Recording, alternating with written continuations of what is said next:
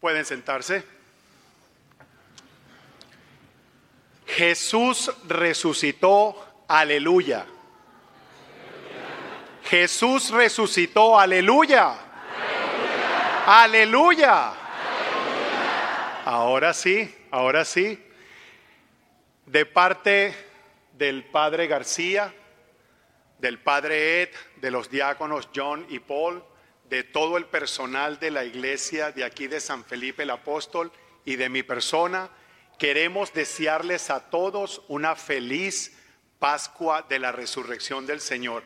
Y queremos aprovechar la oportunidad para un agradecimiento especial a todas las personas que colaboraron de alguna u otra manera en las celebraciones de toda la Semana Santa. ¿Sí me escuchan? ¿Sí? Ok. Cuando uno ora, reza utilizando las Sagradas Escrituras, siempre hay algo, hay una palabra, una frase que le llega a uno directamente al corazón. En este caso tan particular, en este Evangelio de Juan, en su capítulo 20, versículos del 1 al 9, hubo una frase que desde que la leí la primera vez me quedó y se fue metiendo en mi corazón. Y es cuando María Magdalena vio que la piedra había sido removida. La piedra ya no estaba. La piedra la movieron. ¿Qué significa esto? Y esto es lo que mi corazón me está diciendo. Esa piedra era como lo que estaba entre Jesús y nosotros, la humanidad, todos nosotros. Esa piedra estaba en el medio. Quiere decir que cuando esa piedra es removida, la vida eterna, la felicidad eterna está al alcance de todos y cada uno de nosotros. De todos y cada uno de nosotros. La oscuridad de ese sepulcro es algo que nos conmueve a todos. A todos. Y para los que tuvieron la oportunidad de estar aquí la noche anterior en nuestra vigilia pascual, nuestra iglesia estaba como ese sepulcro, oscuro, en tinieblas, y estaba por la espera de Jesús. La oscuridad no es más que la ausencia de la luz. La ausencia de la luz. Y yo no sé si ustedes han tenido la oportunidad de experimentar lo que es realmente la oscuridad. Lo que es la oscuridad. Si no hay nada de luz y todo está oscuro, todo está en tinieblas, ni que usted se ponga la mano aquí va a poder verla. Pero a medida que la luz se va encendiendo, la oscuridad se va desapareciendo. La oscuridad en nuestras vidas, la oscuridad en nuestra vida, vamos a llamarla como ese sepulcro espiritual. ¿Qué quiere decir eso? Los malos pensamientos, las malas intenciones, los vicios, también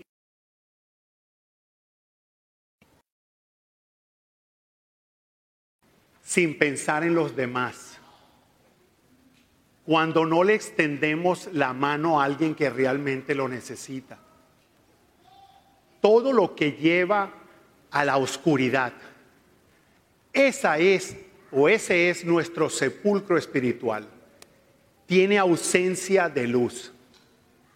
¿Y cómo nosotros podemos recontractar todo esto? ¿Cómo podemos llevarlo a lo opuesto? Simplemente permitiendo que la luz, y en este caso la luz de Cristo, entre en nuestras vidas. Anoche, tuvimos la oportunidad de que cuando el Padre bendijo el fuego, el cirio pascual fue encendido con ese fuego. Y fue entrando aquí, en la oscuridad y la tiniebla de nuestra iglesia.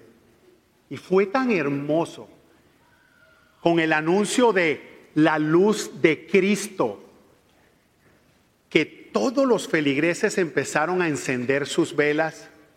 ¿Y qué sucedió? De la oscuridad empezó a venir la luz. La luz de Cristo empezó a iluminar nuestra iglesia. Y cuando con el honor tuve la oportunidad de estar aquí, vi como toda la luz se iba esparciendo y nuestra iglesia se iba iluminando. Qué hermoso momento, porque la luz de Cristo se hizo presente. En nuestras vidas nosotros tenemos que hacerlo. Tenemos que permitir que la luz de Cristo entre en nosotros y nosotros el reflejo de esa luz. Todos cargamos cruces, todos, sin excepción. Unas cruces más pesadas que otras. Unas cruces mucho más difíciles que otras, ¿cierto? Pero todos de alguna u otra manera llevamos cruces. La diferencia está cuando nosotros llevamos esa cruz con humildad, cuando la llevamos con amor, cuando la llevamos y la cargamos y tenemos ese deseo de simplemente decirle a Jesús, ¿sabes qué? Ya no puedo más. Ayúdame a llevar esta cruz. Hace unos días, la semana pasada, fui a ver al Padre Tran. ¿Se acuerdan del Padre Tran? Fue pastor aquí en nuestra iglesia. Casi se nos va el Padre Tran. Me comentó, me dijo, me dio culebrilla. Y se vio muy mal.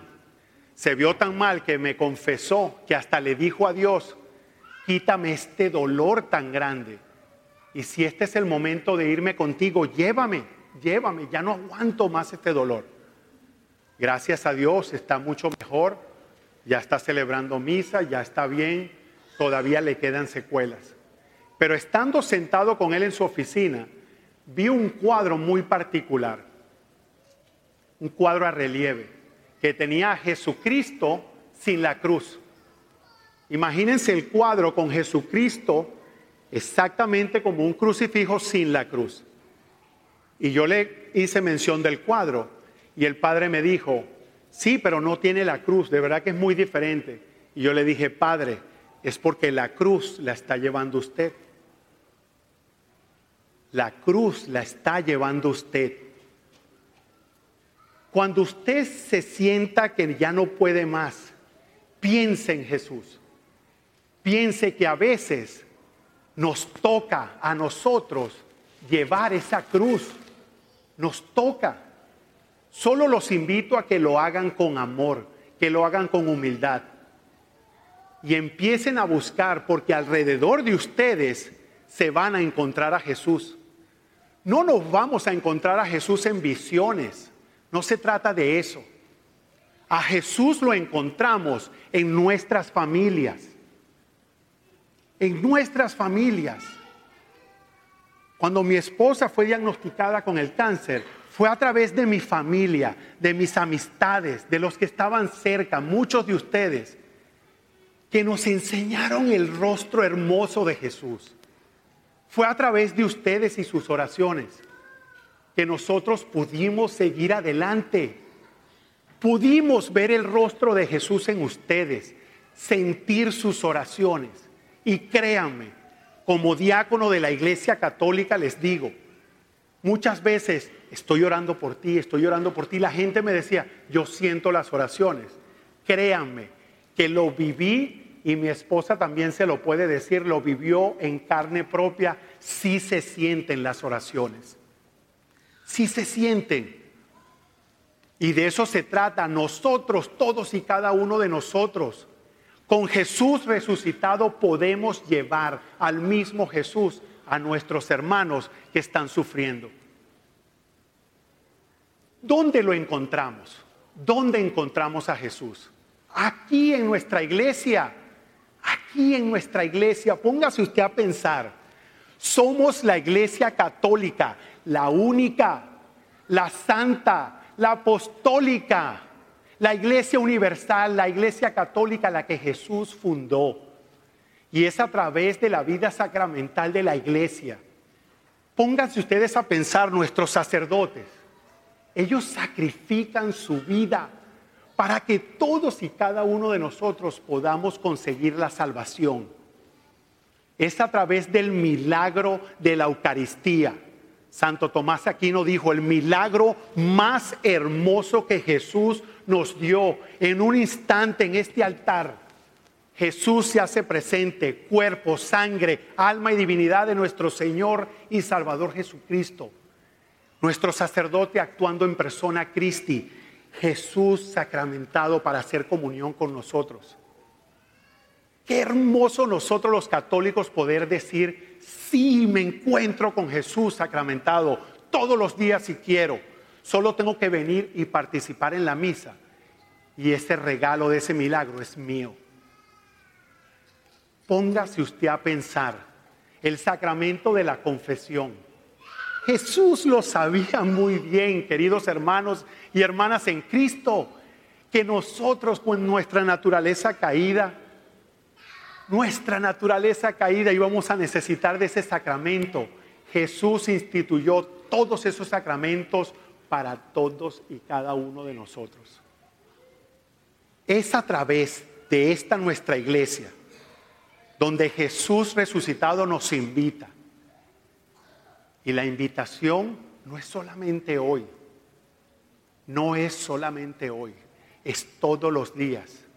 Alimentémonos de su palabra a través de las Sagradas Escrituras, alimentémonos con su cuerpo, con su misericordia.